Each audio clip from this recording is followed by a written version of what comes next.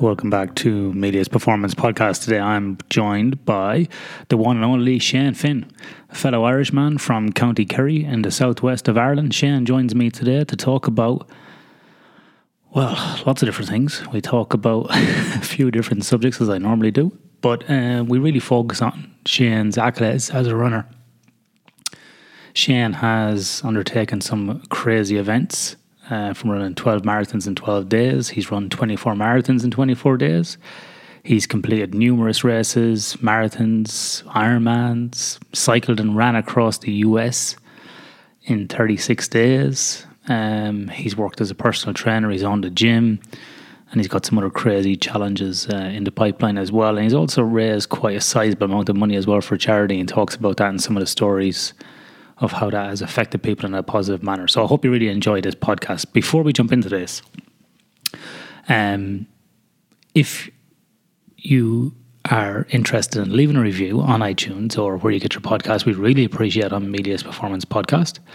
As always, if you have any feedback for the podcast, please email me at ian.dunican@mediasconsulting.com.au, or if there's any subjects you'd like us to look at. You know, we're more than happy to take those on and try and organise some guests for those specific episodes. Anyway, I hope you enjoyed the episode. Enough rambling on. Here we go. This is Shane Finn.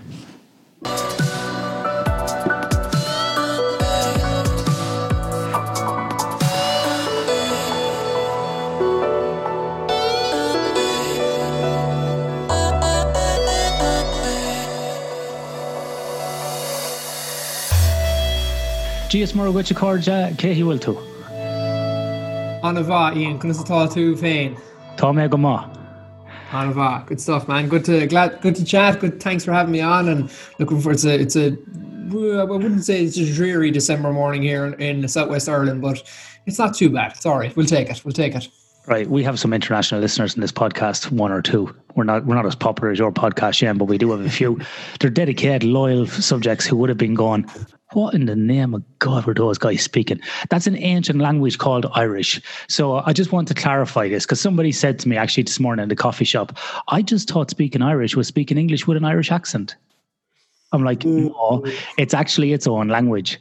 And we did speak it for many years until we were under occupation from English, and then we lost our language, and now we have probably less than 2% of people speaking it. And it is a language, but it's strong down around your part of the world, around Kerry.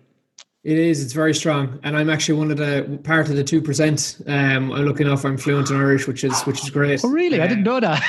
Yeah. I'm fluent in Irish, so I do a lot of interviews, Oscailge, as we say, on Radio na Gaeltachta and stuff like that down here in Kerry. So where I'm from, just for context, for international listeners, if you look at the island of Ireland, we're down the very southwest corner, and my little my training loops and stuff here, running and biking. If I go any further west, next stop is New York. So that's kind of just for context, down the bottom corner and to the west. That's where we are. So yeah, Irish really from Dingletown west on the peninsula. We have children here in the peninsula that don't speak English until they go to primary school. So it's still very strong here, still part of the culture.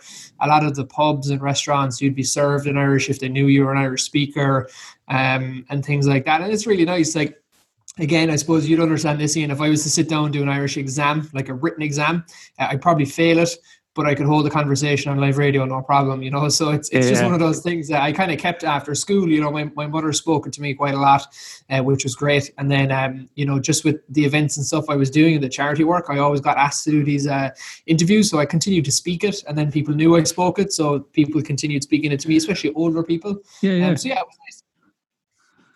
That's great. So you've done some stuff on TG4, which is the Irish channel, and then Radio na Gaeltacht as well? Yeah, TG Cahir. TG Cahir, sorry. Is 4. TG Cahir is 4. So Hando 3 Cahir, 1, 2, 3, 4. And then TG Cahir is fun. We have a local guy here, Sean Makatihig. So Sean he's a reporter for RTE, and he does a lot of the TG Cahir stuff. And then Radio na Gaeltacht, my best friend's long-term girlfriend is like the main interviewer on that. So everybody kind of knows me, and everybody knows that it's usually pretty easy, to be honest. I never really caught in the hop or anything like that. But no, it's all good. It's great to have it as well. I'm always trying. I think it's a funny that you mentioned that it's 2%, because I think it is actually literally just over 2% of people in Ireland that can speak Irish, and that can have a conversation. But it's actually we've seen a bit of a turn in the last couple of years that it's becoming almost kind of cool again, for young people to speak Irish, which I think is great. Like we do a lot of when I used to own a gym in a former life, I think one of your previous guests, Arthur, I've met Arthur many times, but we used to have a lot of students that would come to Dingle for like 2-3 weeks at a time learning Irish, and we do a lot of their sessions and stuff with them Oscailge in Irish, which is kind of cool as well. And those kids would go on to be teachers and stuff, and they then pass that on to the kids that they're teaching and things like that. So it's kind of cool. I feel like it's getting a bit better, but we'll have to keep working on it, like everything, And have you found, Shane, that may have has that led you to learn any other languages? Have you taken on Spanish or French or anything else like that? Has that kind of opened a kind of a passion for it? Not really, to be honest, because I think as kids it was so beaten into us, we just ended up hating languages. But then as I got older, I was kind of like, I wish I had learned more about the actual history of the Irish language. I would have, I still can obviously if I want to, but I think at school, if they made Irish cooler to learn, like more about the history and how it's part of our heritage and our culture, rather than and it's more of our identity as Irish people, I think that would have really helped me stay on trend with it, if that makes sense. And I think it helped a lot of other people too. I totally agree with you, and I think that the way Irish is taught in Ireland is absolutely disgraceful, really, to be honest with you, because it's just beaten into you, and you read a story, you read a poem, and if you don't know it, you get clattered in the head, and it's not a bit fun at all. And I've been learning Spanish as an adult, and it's really fun, and I feel I probably know more Spanish now than I do Irish, but it's weird because when I'm learning Spanish, often Irish words will pop into my head. But I really feel sad as an Irish person that I wouldn't even say master the language. I didn't have a good grasp on it, that I could, have a conversation, because I think it's a great tragedy that we have lost our language and we haven't revived it in a practical sense. I would, in homes or on the street or in shops, And so sometimes, like, just to say a few words, I feel like we're just, like, keeping the torch alive, even here, like just on a podcast or a joke or something. I just feel like, we should be kind of keeping it going. I would hate to see it like completely vanish from the world, So it's great that people are still speaking it. Yeah, I think I'm a little bit sheltered from it here as well because, again, only just this morning, you spoke about. I went to a coffee shop and I had a conversation with a man completely in Irish, just in the queue, because we're still. You still can't sit in and stuff in places here yet, so we're in the queue. And this guy now is from the Gaeltacht, like the rural part of West Kerry, and like he would not speak it. And if I spoke English to him, he probably wouldn't reply to me. So there's some still really hardcore Gaelgores, as we say around here, but even at football matches and stuff, everything's Oscailga. Even like the things that are being shouted at the referee and all the tactics and things like that. A lot of them are still Irish. Amadon. Yeah, well, there's a couple of other crosswords there as well that are thrown out too. But no, it's good. It's just nice to have. And I think, as you said, it's not to keep going on about it, but I think if they change the way they're teaching it in schools, make it cool, make it relatable to young people, and say, look, this is, we're a relatively new country when you think about it, and it's a shame that it's kind of gone, So. I always said if you put people's pay slips or checks, or you put the bar menu in Irish, people fucking soon learn to speak Irish.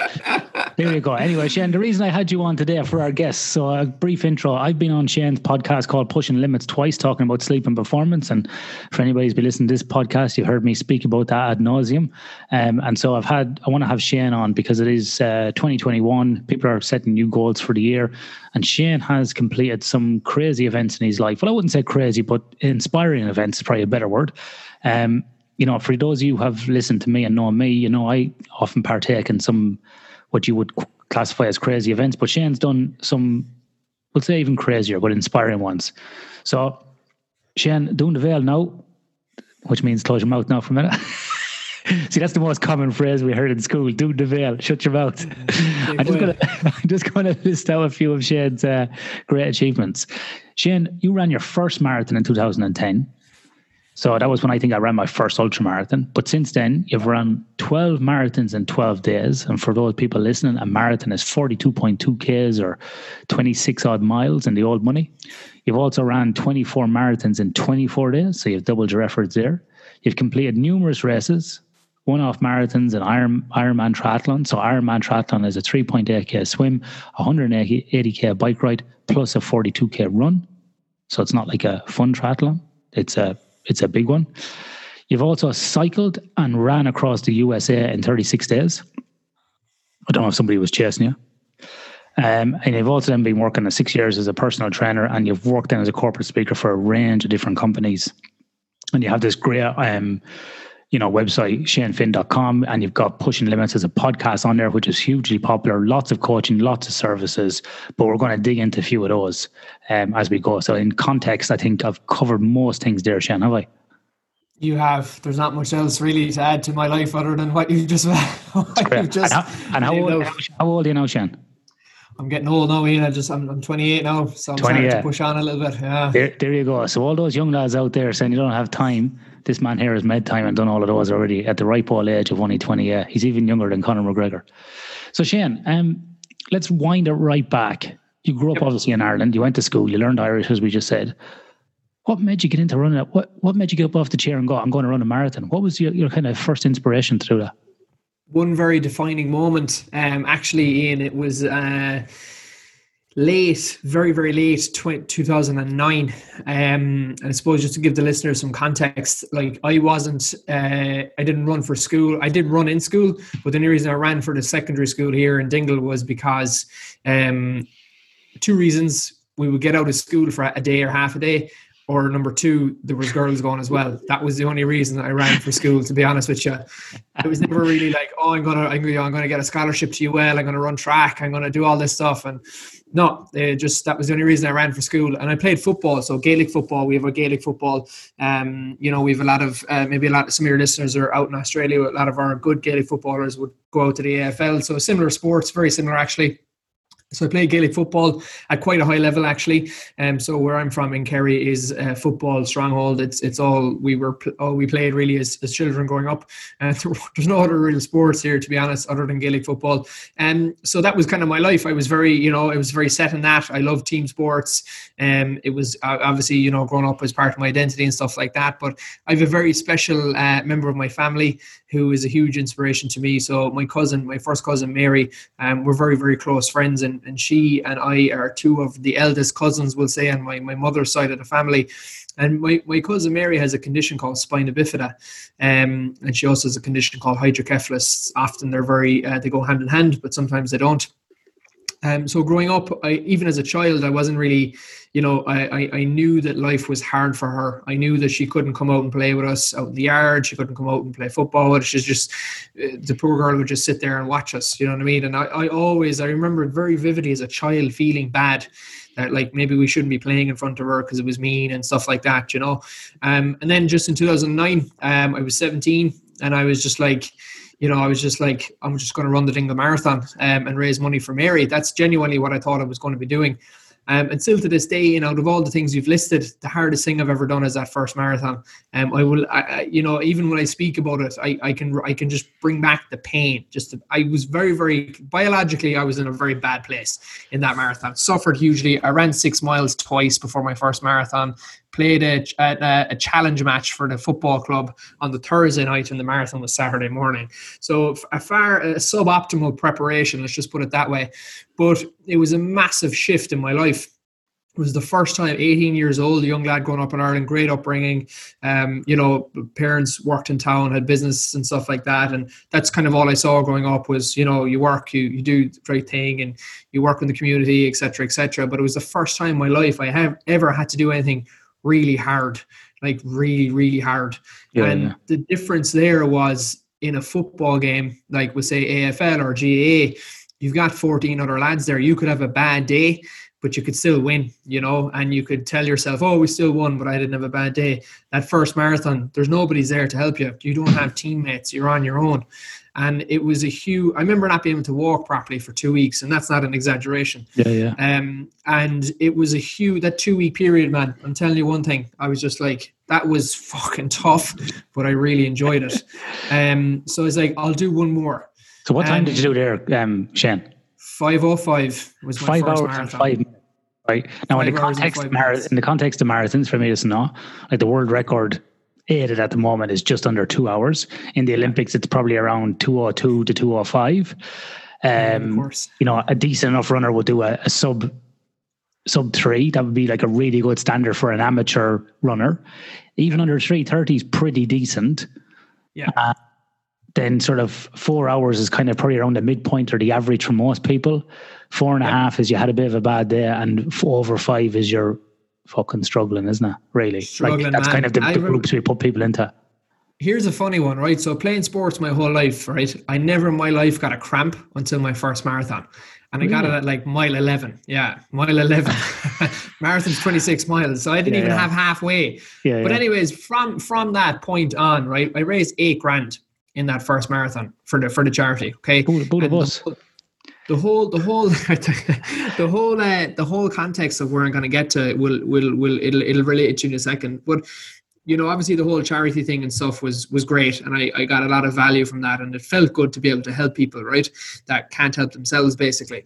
But on the other thing, and I didn't understand this at the time, Ian, and this goes, I suppose, a little bit deep into the mindset side of things, is that, and it's only now when I look back on it that as a young lad, I probably lacked a lot of self-confidence, but it was masked and it never really showed itself because I was playing a team sport. Yeah. Whereas the other lads were there, we all kind of helped each other, we lost together, we won together, et cetera, et cetera. So it never really shone out, and I never really, I suppose, faced up to it, but when I stood away from team sports and got into the endurance stuff, it really came true. And I was like, Jesus, like, yeah, this is hard, but it actually kind of makes me feel good about myself in a kind of a selfish way. I was like, it's the first time in my life I've ever done anything for myself. Now, I know I'm doing it to help other people, but it's the only time I've ever been me versus me. you know. And I was just like, that's kind of cool, you know what I mean? So then what I started to do, I was like, okay, I'm just going to run, you know, I'm just going to actually train for one. And then I did the Cork City Marathon, the New York City Marathon. No, so just hold on there. So I want to map your progression. So when you did the next marathon, what time did you do for this one? Because now you actually train properly. So I'm just interested to see what was the big improvement to the next one, because I love data. So tell me what was the data point? I cut off an hour and 2 minutes. So I ran Cork in 4:03. 4:03, right? And then you went and then you went to New York. Went to New York and ran just 3:59:15, I think. 3:59, yeah. Yeah, so there was a natural enough progression. And of course, with anything, you know, when you're into training and performance, when you start seeing progression, it gets very addictive. Do you know what I mean? It was at that point in my life, I won't lie, I was lost, right? I went to college in UL in Limerick, in County Limerick, which is pretty close to here, to study science. I hated it. I absolutely hated it, and I dropped out. I left after 6 months. But I love college. I'm still friends with the guys I lived with. One of them who's coming like on an expedition to India with us next year, up the Himalayas. And even though we only lived together for less than a year, I made some great friends, and I actually did end up running for the college, just for the crack mainly, but as well. Crack, not the drug. Crack is not a drug. Let's just clarify that. Crack is an Irish term for fun, because some people are like, is that guy talking about taking crack cocaine? Because he's not. No wonder we do have some American listeners on the podcast. I don't want them thinking that Shane is advocating taking smoking crack. No, I don't. We'd be smoking crack after the podcast. So it's it was and so then I dropped out of college, and I was just like, fuck. I was like, what am I going to do? You know. Yeah. And the only thing that was actually there for me was running, and I was just like, I just immersed myself in running. And then obviously I went back. I studied personal training, strength conditioning, and did all my courses and stuff like that. And I was just like, I really like this fitness stuff. I like who it's making me, and my own identity was starting to change in. So I started to become a lot more confident. I was like, it was the first time in my life, and I put my hand up. I've no problem saying this, because I know maybe there's not a lot of young men listening to this podcast, but there was a point in my life where I was just like, I'm actually happy with what I'm doing. So I really clung on to the identity that I was starting to form through running, because I noticed that not a lot of other people had it, and not a lot of other people were doing what they really enjoyed. And, at the time then, myself, my business partner, Mark, we set up a gym here in Dingle, and life was great. We were doing all these things. I didn't really... the natural progression into the multi-day endurance and stuff, which I guess we'll get into, it was never really the plan. That was never planned, you know what I mean? And I was just enjoying it. I was just enjoying this new fulfillment of my life, and just enjoying seeing where I could take it. And I was 20 years old, man. I had my own company, I had my own gym, I was running, I was just loving life, and I was just like, one big defining moment, not really fitness related, but, one of my best friends that I went to school with, we lived together when we went to college, was, he came home from college, and this guy was doing really well. Like, he's a smart lad, and his third year in college, like, he was top of the class and everything. And, I met him one day for a coffee, and he was like, geez, I was like, you're killing it. You're doing so well. And he had a job waiting for him from Electric Ireland, which is a big electrical company, when he left college. And he was still in college at this time, and he just said, Anna, he said, I hate it. I'm miserable. I wish I was doing what you were doing, and I hadn't a clue what I was doing, but it just gave me like, I was just like, wow, okay, cool. So, so I had to take a bit of time to figure out, okay, what am I doing? Where am I taking this? And I just knew that fitness, endurance training was kind of the way I wanted to shape my life and my lifestyle. And that's really kind of how I went about it. And so Shane, sorry, just before we progress, right? This is interesting, because I think no matter what age a man is, you said about being young and so on. I think anybody, regardless of they're men or women, go through this throughout their life, about finding purpose and meaning and, a direction, whether it be 16, 15, 42, 60. People have these moments that reassess, and you obviously found this with these events. And it's interesting you talk about the adversity, like, on your own and overcoming this, because people often seek out the easy pathway, right?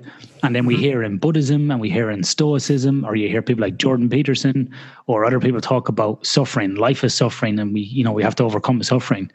You seem to have been able to tap into this suffering and kind of embrace it or lean into it and go, yeah, it is suffering, but there's this massive kind of transformation that is occurring with you. And you were lucky enough to tap into that as a young person, like you say, where you felt fulfilled, regardless of money, regardless of fame, fortune, whatever you want to talk about.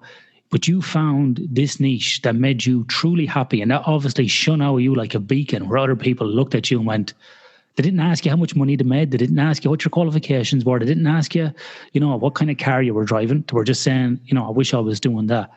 Do you feel kind of, I suppose, lucky or grateful that you were able to latch on to such a kind of a giving activity at such a young age, where people don't get that sometimes into their 40s, or some people never get it?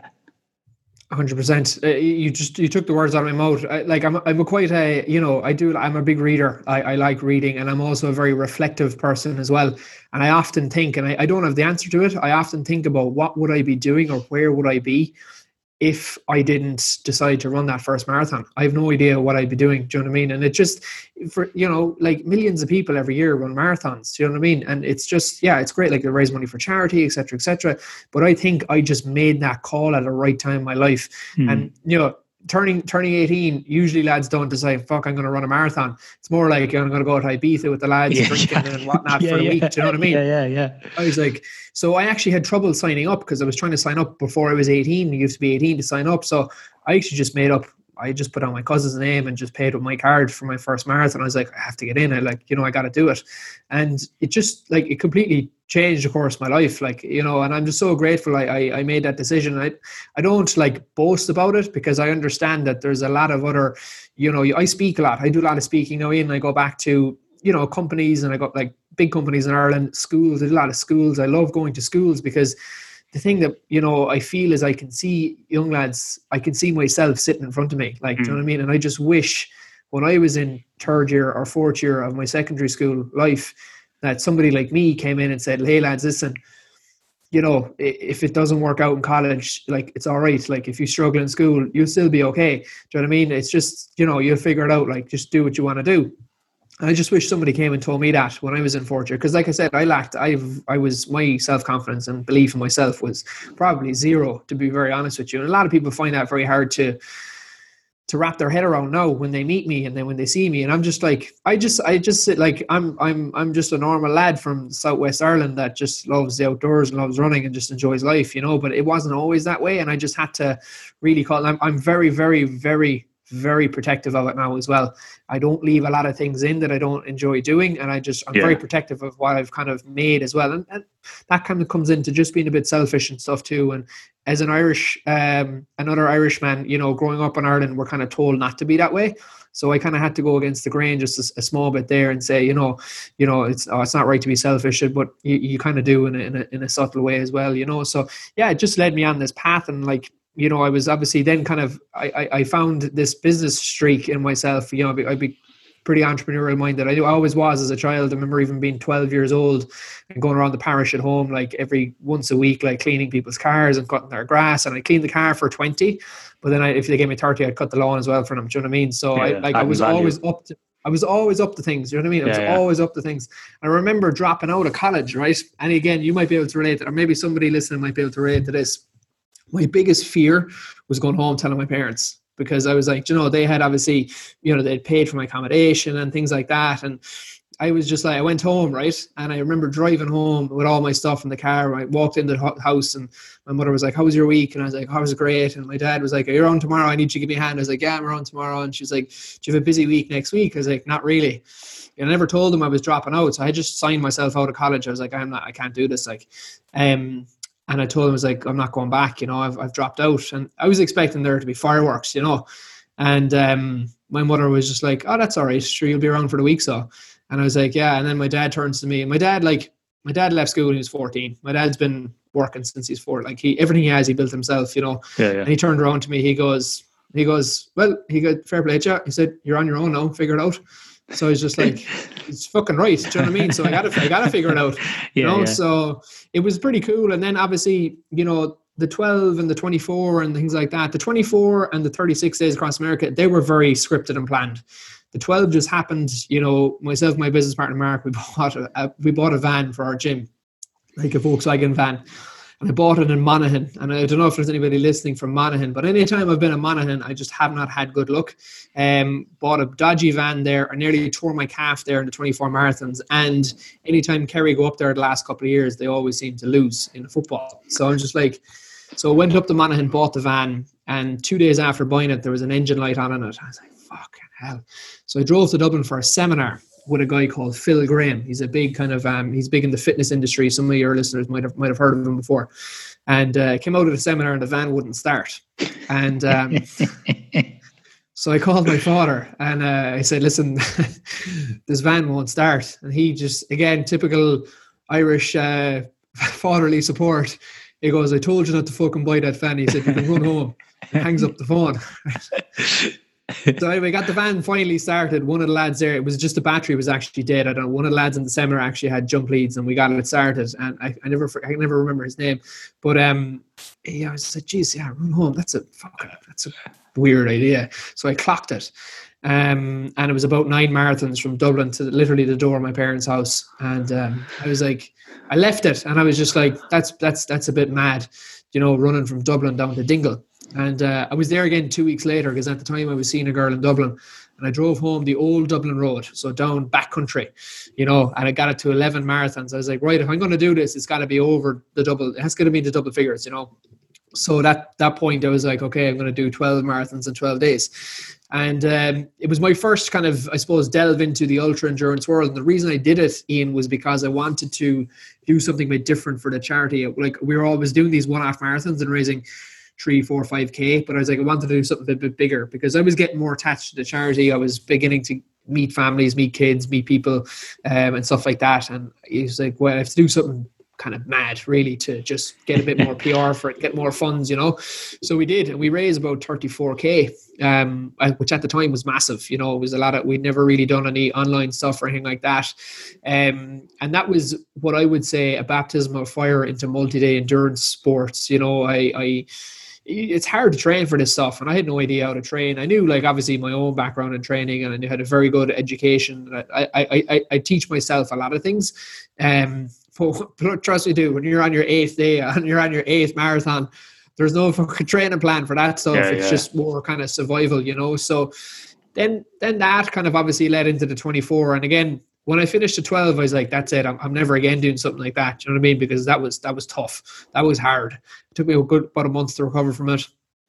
And I did. I stuck to my word. I left about a 3-year break and flew to Melbourne in Australia to do an Ironman with one of my best mates. And that was, I was just like, class. I love Ironman. Ironman's so cool. So Ironman was my new thing now, you know. And it was Christmas of 15-16. Christmas 15-16, again, you know, we had our family around for Christmas. Mary and her family were around and we went out for dinner. And it's funny in life how these things happen, right? We've got a couple of periods in our life where, you know, you just very vividly remember the moment. And we went out for dinner, like a family dinner, like, you know, between Christmas and the New Year when there's a couple of lag days there and there's not much going on. And we walked into this restaurant and lo and behold, who was inside there but one of Mary's doctors, who's been one of her doctors since she was a child in Dublin. And we just got chatting, and he goes to me, he said, "Oh, are you Mary's cousin Shane? Are you the guy who does the running?" And I was just like, "Yeah, that's me, you know." So we had a couple of words over and back, and they were leaving, and I got up, and so I just shook his hand and said goodbye. And now the rest of the family were down the restaurant a little bit, and the man turns to me, this doctor, you know, very, very well-spoken man, well-dressed. He was in his 60s, I'd say, and he turned to me. He said, "You know, I'm not too sure how much you know, but," he said, "that girl feels the feeling of pain 24 hours a day." And it was almost like the only thing I could relate that probably 30 seconds to was when when we all heard the news about 9/11. It's a horrible thing, but it felt like a very similar thing. And I remember that whole week, that whole New Year, I was literally numb. And I was just like, man, I was like, what are you doing? Like, you're leaving so much on the table. Like, there's so much more you could do. So literally within 48 hours of that happening, I decided I was going to run 24 marathons in 24 days in 24 counties around Ireland to represent the 24 hours a day and somebody with a disability and their family, predominantly the charity that I was representing, Spina Bifida Ireland. And yeah, man, that was, again, it just ignited another little fire underneath me. And, you know, it's funny, like all these things kind of, they all seem to just click into each other, you know. And then, yeah, the 24 marathons, the training and stuff was just mad. I trained like a lunatic. You know, I was really fit. I was really strong. I did a heap of strength training going into it, a lot of mountain running and stuff like that. And yeah, like we executed, we got it done. I had an amazing experience. I met some phenomenal people. like, you know, you're doing something good when Conor McGregor's coach, John Kavanagh, like DMs you on Twitter saying like, call over to the gym if you're passing. And like that evening we were about 2 hours away down the country from the gym. And I turned around to my cousin. I was like, get the fucking van there, man. We're going back up to Dublin to meet John. We did. We drove back up to Dublin and I spent about an hour with him in his office talking to him. But we raised 142 grand.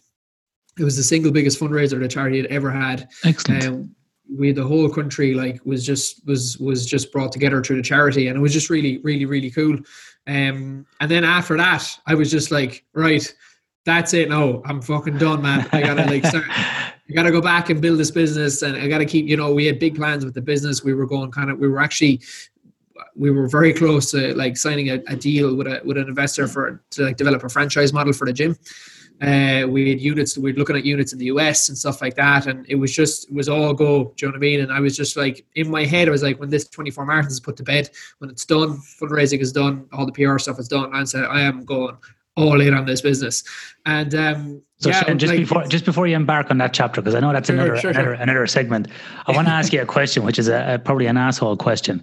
You said 24 hours, 24 marathons in 24 days in 24 counties.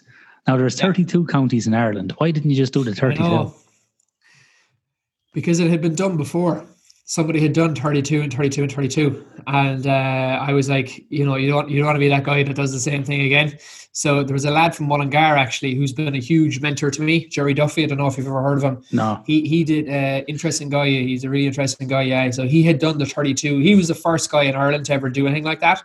And the reason, like, I wanted to just, like, it wasn't, like, I could have done 50. I could have done 100. I was like, the 24 was symbolic because it was like my cousin Mary is in pain 24 hours a day. Do you know what I mean? Okay, yeah. It's not like a 9 to 5 thing. Like, she's not in pain like while she's going to sleep. Like, she wakes up 4, 5, 6, 8 times a night, like, because she's in pain. Do you know what I mean? I was like, fuck's sake, there's something I can do. Like, you know. And the other thing as well, like, we can talk about the money raised. Like, we've raised over 320k, right, in 8 years, right? Yeah. That's great. And that's what all the articles say. That's what all the interviews. That's the first question I'm asked every single time.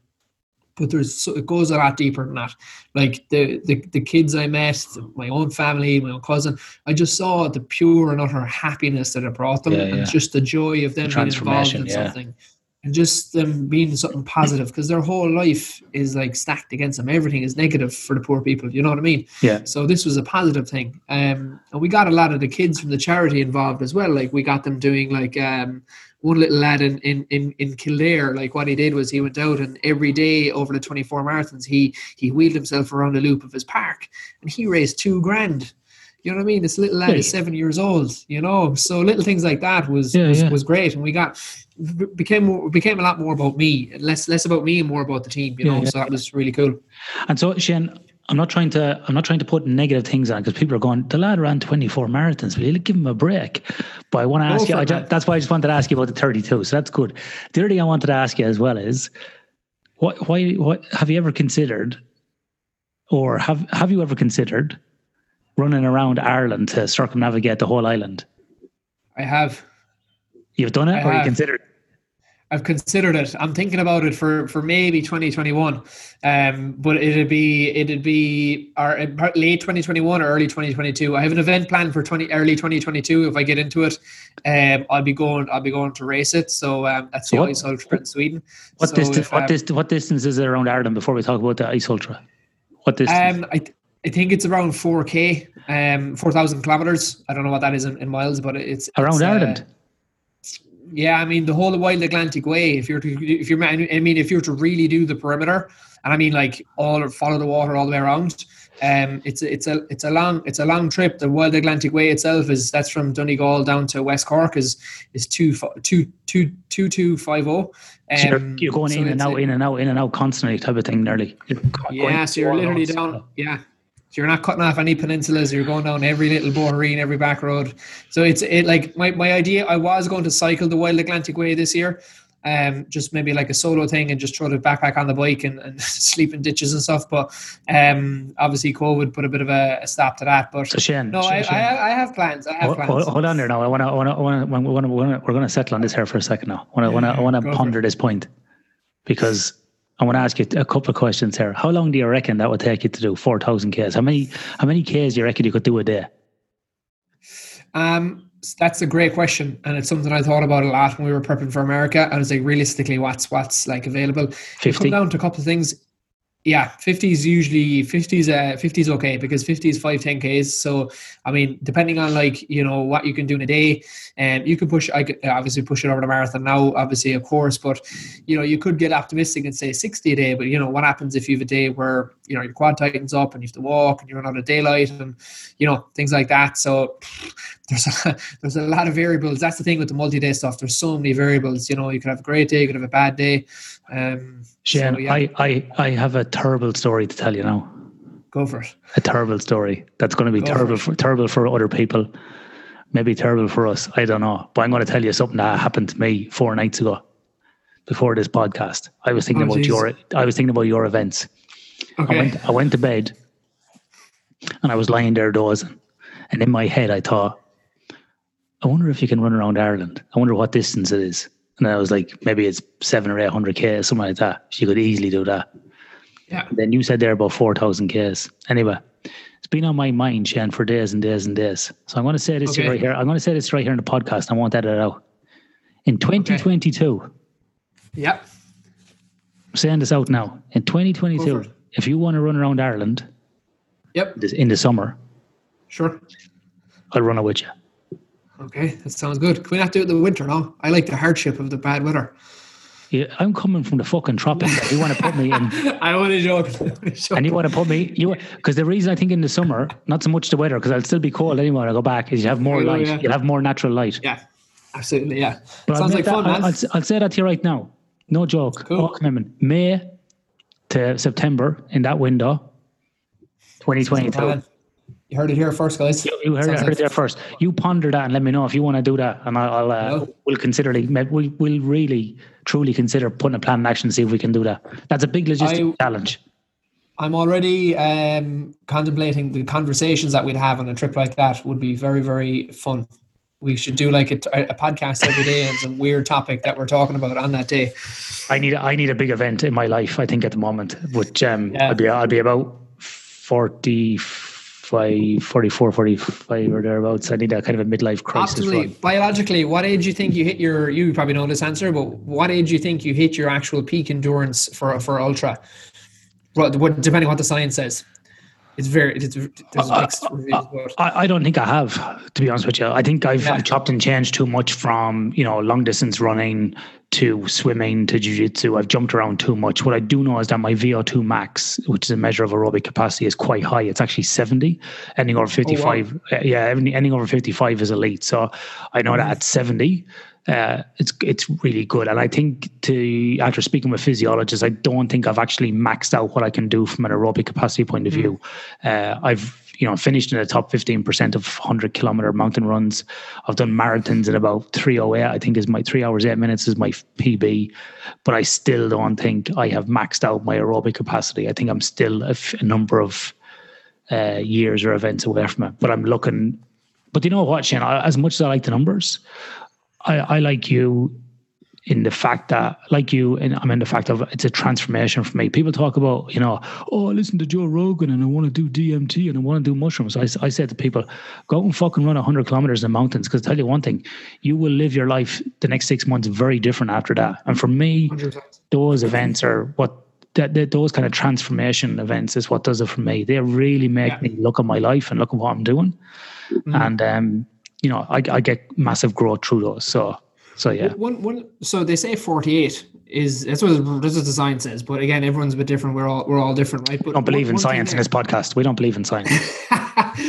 One thing there, right? One thing that just popped into my head, what you just said about that, right, is people looking for change, right? Change is a thing, but you need to instigate it. It doesn't just, sometimes it happens, but if you're looking for meaningful change in your life, you need to be the instigator. And that's what I believe. The second thing one thing you just said there, right, was, and I never mentioned in the intro, people ask me all the time, like, why? look, I know obviously the charity stuff very deeply. It's like close to my family. Like I've grown up with it. The money, fantastic. Money is probably third or fourth down the list for me for the charity that the money we've raised. But probably the primary thing for me, and I'm talking about me personally, is I love the lifestyle.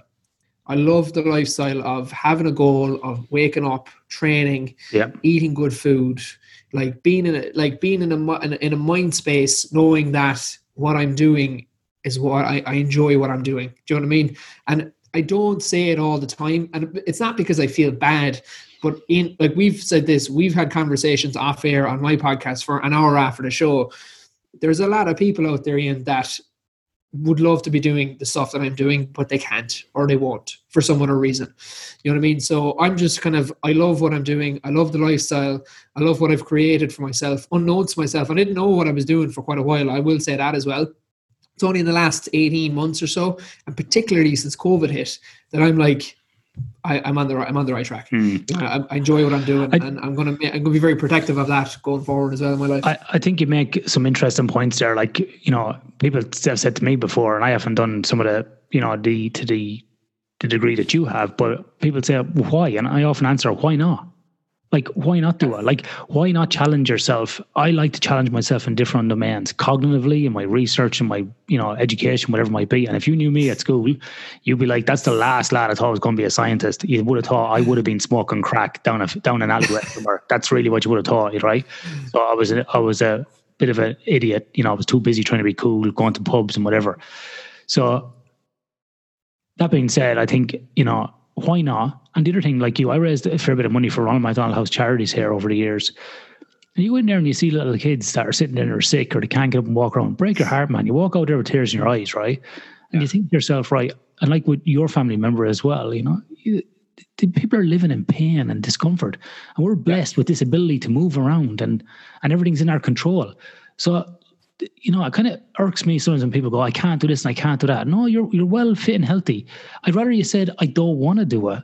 You got no interest. I have probably more respect for you. But don't say you can't do it. You can do it. Yeah. We can all push ourselves in different ways. And I'm not saying you have to go out and run 12 marathons, 12 days. Maybe it's a 5K run, Maybe it's a 10K walk, whatever it is, And what you were saying there reminds me of a book called Viktor Frankl, A Man's Search for Meaning, which is about, during the Holocaust and stuff. And you got to find meaning. You got to find purpose. And I think if you get up every day kind of licking your finger and sticking it into the air and going, what am I going to do today? Which way is the wind blowing?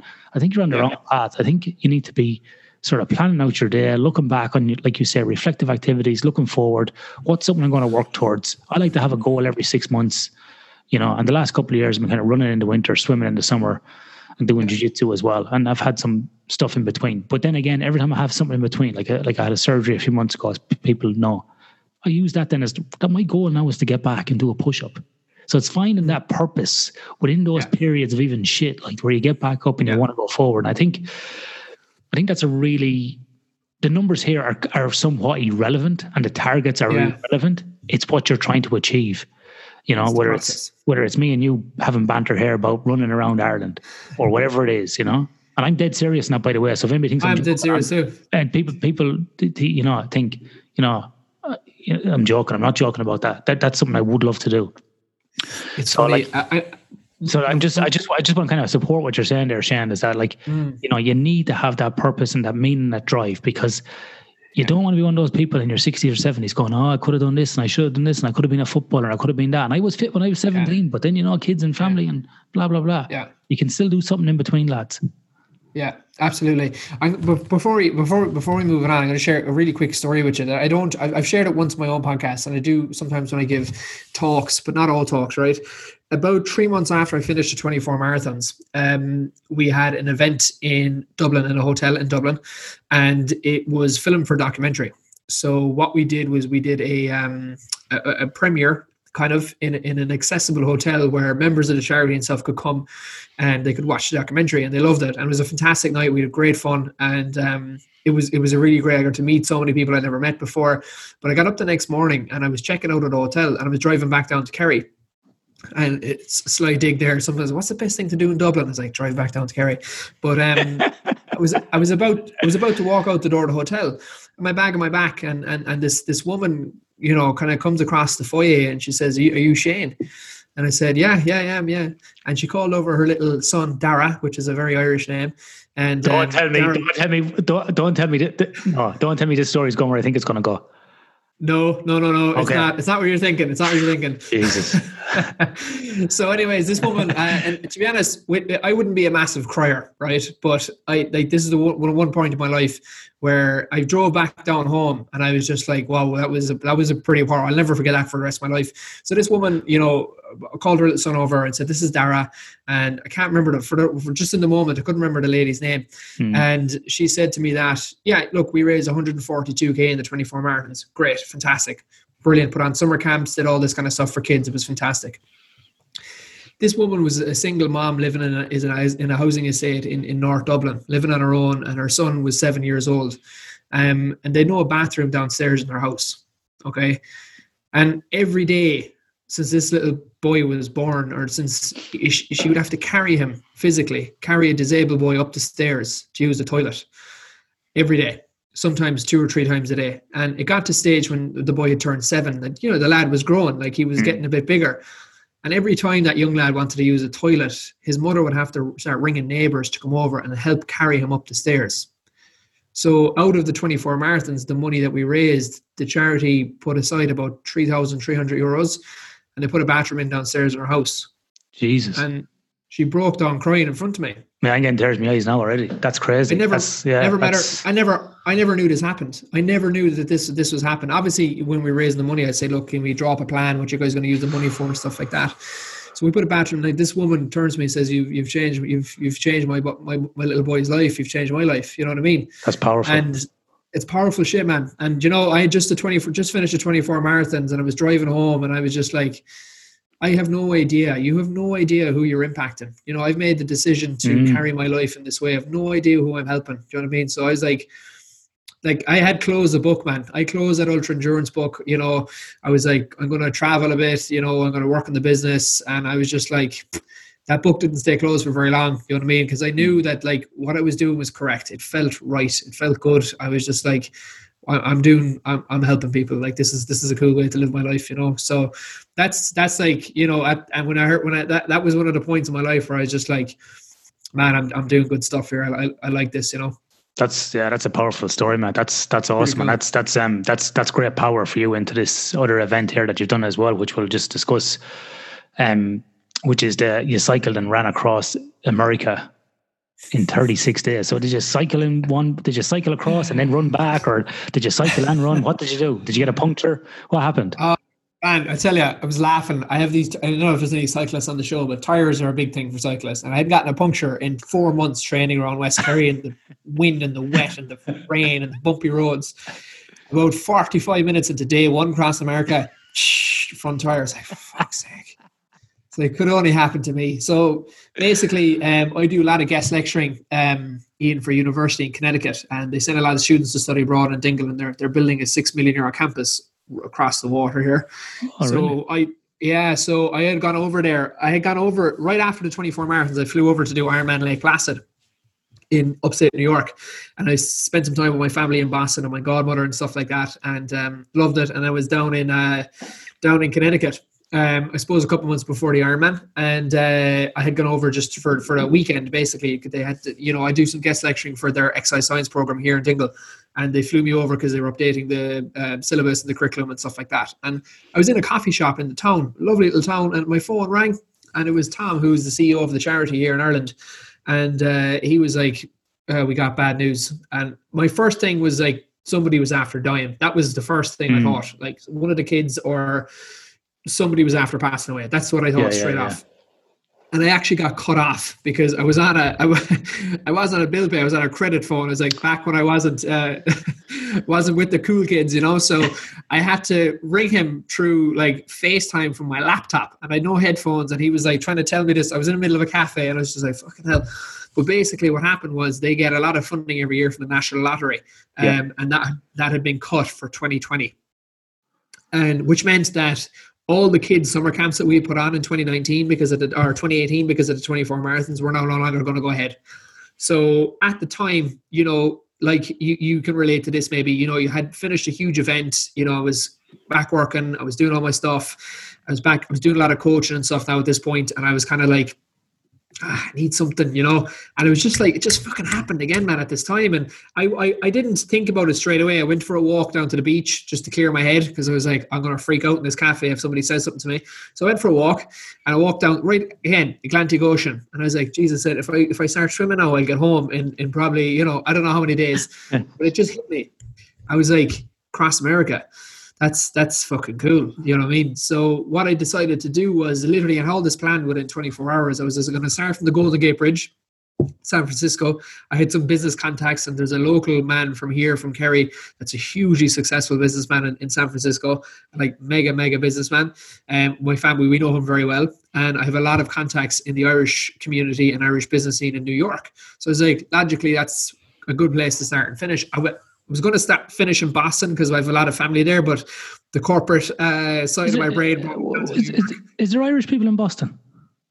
There's a few. Yeah, there's a few. Yeah, there's a few scattered around there. Yeah, there's a few scattered. I remember walking down like through Quincy one day, and some fella go, "Harting Shed," across the street, and I was only there for a couple of days, and it was one of my friend's cousins from home. I was like, "Fucking hell!"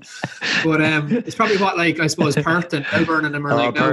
Perth is getting like that now. Yeah, in Western Australia. Yeah, like I was the first Irish person to come over here. Now there's loads. Started the trend. So I was like, I opened up my laptop, and I was like, wow, everything I'd done was running. Now I still was cycling with the Ironmans and stuff. I love cycling. So I was just like, I opened up my laptop, and I was just like, I put it into Google Maps. I was like, fuck, I said, America's big, man. I was just like, it's big. Yeah. I ran across Ireland, I ran around it a bit, and around Ireland, I was just like, oh my God, man, America is a big country. So if I was to run the whole thing, it was going to take me 111 days, and that's a marathon every day. So what's the distance? It was just over 5,000 K. So I was just like, this is a big country, lads. Yeah. So basically what I decided to do logistically, now I got to the point, Ian, where I had crew, I had my physio, my OLAD kind of comes with me for every single thing I do and stuff like that, So I had other people now to consult before I decided I was going to actually do this. So in my head, I was like 12, 24, fuck, it's got to be 36 something, So I was just like, so I decided to break it down into biking and running. So what I did was I biked for 3 days and ran for 3 days. So I cycled about 220K a day, sometimes more or sometimes a little bit less for 3 days. And then I ran somewhere between kind of 48 being the smallest or the shortest, and then 15, 16, 62 being the longest for 3 days. So that was 6 days, and I did that 6 times. And that got me from the Golden Gate Bridge in New York to the Golden Gate Bridge in San Francisco, to the Brooklyn Bridge in New York. And 36 days, we raised 90K. We got, now again, ironically, all the summer camps would have been cancelled anyway because of COVID, but at least we know they're going to go ahead next summer. So we made a plan, got it done, built the team, executed, had a blast along the way, struggled a lot. That was the hardest thing I've done other than the first marathon. Yeah. But yeah, it was such an amazing experience. Like, America is just this, I love the place. I mean, I do. I really, like, I have a newfound appreciation after crossing it. The people, you could say what you want about America and the people and stuff like that, but for me, they opened us with, they loved us. And one funny story, we stopped one day in a wet, dirty, wet day in the middle of nowhere, Utah, and we had an Irish flag. I've been in Utah a few times, yeah. Man, it's an open place. There's not much there. But we pulled into this city called Blanding. Now, it was bland. There was not much there, man. I'd say that's why they called it Blanding. But anyway, it's been pouring rain all day, and I was after a long day, and that was after knocking out nearly 250K on the bike, and I was tired, and been pouring rain all day, and we pulled into the campsite. Now, the tricolour, which is an Irish flag, the orange, because had got wet in the rain, had turned a little bit darker. And your man looks at the flag, he goes, what the heck is the story with the Italian flag? And I was like, oh no, that's an Irish flag. I said, we're from Ireland. He goes, it was raining, the flag got wet. And anyway, it turns out your man, right, had been to Dingle in 1991 on a tour. And he was just like, he didn't leave us alone for the whole, like, he was just so happy, like, because he had been to Ireland before. And Utah's not I'd say the people in Utah wouldn't travel a lot, but they wouldn't travel to Europe and things because it's not as accessible, obviously. But yeah, he'd been to He'd been to Dingle, and Utah is actually a dry state. It's a Mormon state. It's a dry state, so you can't buy alcohol there. So I was going to say, it's quite, for people who don't know Utah is like it's predominantly Mormon, and I think outside of Salt Lake City, it's like 90% Mormon people. By the way, Mormon people, great people. I've been there a couple of times in Salt Lake City, great people. But you're right, you can't get alcohol, and in the place you can get alcohol, you have to buy food with it. There's all these rules about it, different places about it, so it's a bit odd. And on top of that, then it's a very right-wing state. Like, it's very Republican. People believe there's NSA places there. There's very kind of mega flags, like massive American flags flying. So it's very much like, and like you say, it's dry in nature in terms of like how it looks. Like at these big deserts, but it's also a great place for snow. Like in Park City, people go there skiing. They had the Winter Olympics there one year, so it's kind of a bizarre place. It's nearly like a country, I would say, within America. So for context for people, like, it is quite different. Yeah. And one other thing I noticed as well, like across America, like the obviously the vastness and the differences in the terrain and whatnot. But one thing I noticed was when we ran around Ireland in the 24 marathons, you get people like, get off the road, like people giving out to you, like, should we park in there? I'm not joking. I'm not just saying this for the podcast. We did not get one bit of bad language said to us. Nobody said one single thing. Crossing the whole continent. Really? We went through towns, cities. We went through, not once did somebody say something just like, get off the road. That once did somebody beep at us. I was expecting to be borderline ridiculed and harassed. But a complete and utter opposite. And it was just a phenomenal experience. I loved it. I really enjoyed it. Now, I did lose quite a chunk of weight. I had a couple of pints of Guinness afterwards, and a few burgers. Wasn't long putting it back on me, but it was a great experience and something I would definitely like. I would recommend if there's any ultra athletes listening to this, you want to do the ultimate like experience trip, like have a go across America. Like it's so cool. Look, I've been in Colorado a couple of times up in Leadville, and it always been great experiences. The people around there, the people in the town, I've always had a great time. And I was kind of like, I'm not big on American culture per se, but when I've been in Colorado, I've always said, man, I could live here, like especially 6 months of the year, like for the running season, I could easily live here. It's, running in the mountains and, drinking coffee and whatever, but then reality hits, you got to make money and do some stuff. So yeah. So Shane, look, we're probably going to have another podcast, I think, again, to talk about some more other stuff that you have coming up. So we might just park some of that, because I know there's some other stuff you have, and I wouldn't mind maybe having you on again in a few months. But I would like to, before we wrap up, talk about some of the services that you do offer, because like I said at the start, you got this podcast that's been getting very successful, but you've also got like, stuff online at shanefinn.com where you do some coaching. And listeners, I also want to talk about this as well before we talk about the coaching. I will be availing of Shane's services next year, because I am going to try and run 200 kilometers continuous next August in a backyard ultra, where I'm going to run 6.7 Ks on the hour every hour. Somebody said to me yesterday, actually, my massage therapist said, why do you want to do that? And I said, because I've never ran more than 170 kilometers. And he goes, why don't you just run 171? I said, why not put a 2 in front of it? And he just started laughing. And then he says, will you be satisfied at the 200? I said, probably not.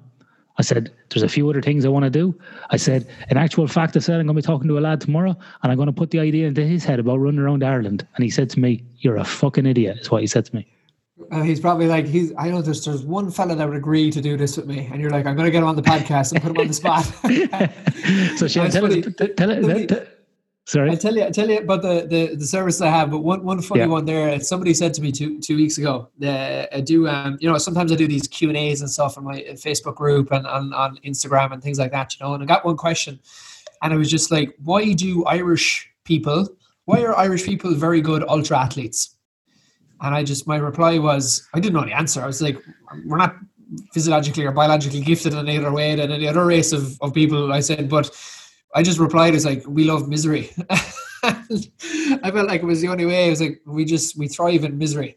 That's it. The worse situation, the better. But from the services perspective, I mean, look, sorry, I just going to say there, Shane, I think there's something actually in that. I think Irish people love being the underdog. We love being told you can't. We love being we love being the smallest nation that fights against things, and I'm not going to get in here into political stuff, but Winston Churchill said it, Lloyd George said it, we were the thorn in the side of the British Empire the whole time. We were, for such a small country, we did some crazy shit.